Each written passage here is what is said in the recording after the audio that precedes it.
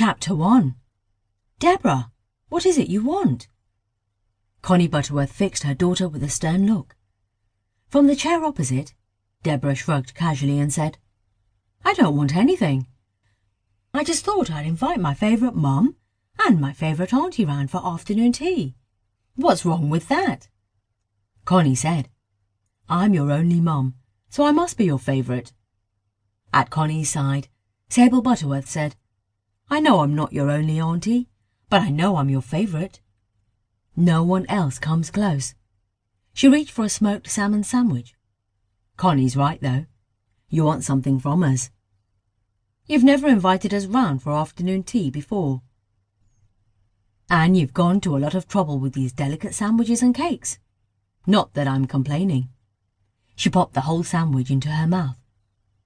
Deborah rolled her eyes dramatically.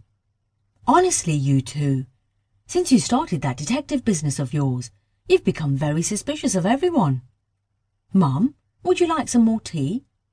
How about a strawberry tart? I got them from the bakery you like. She smiled at Connie. Connie folded her arms.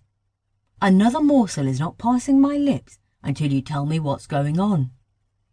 Sable reached for a cream donut. Take your time, Deborah.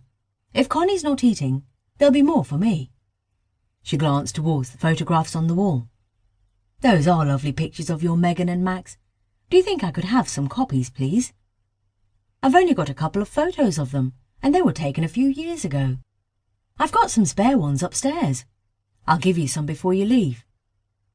Auntie Sable, have some more quiche. There's plenty of it. And that one over there has got asparagus in it. I know that's your favourite. It is. Thank you. Sable looked sideways at Connie and then back at Deborah. Deborah, you'll have to come clean with your mum soon. Her arms are folded so tightly that she's in danger of cutting her circulation off. Don't talk about me as if I'm not here, Connie said, loosening her arms a tad. Deborah, is there something wrong with Megan or Max? No. Is there something wrong with you or Ed? No, we're fine. We're all fine. Then what is it? You might as well tell me now and get it over with.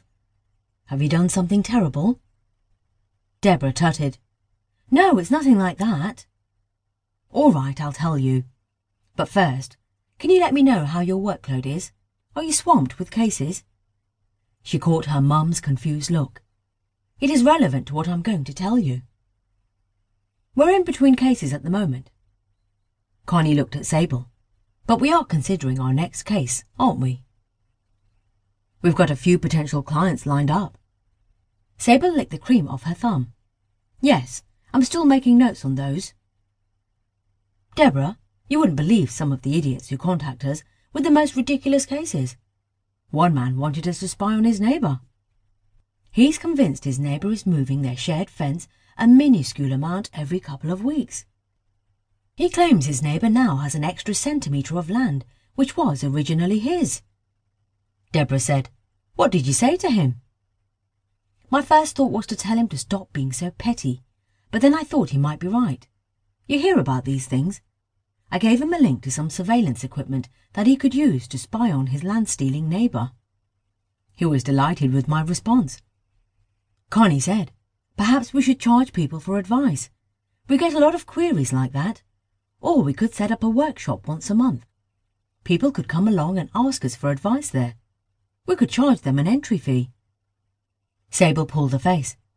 I like the charging a fee part, but not meeting people face to face. You don't know who might turn up. Deborah, is that a beef and mustard sandwich? It is. Have as many as you like. Connie said, Deborah, we've answered your question. We're in between cases.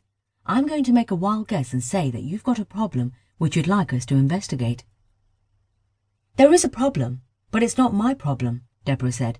It concerns Nerys and Dell Spencer. Nerys and Dell Spencer, Sable said.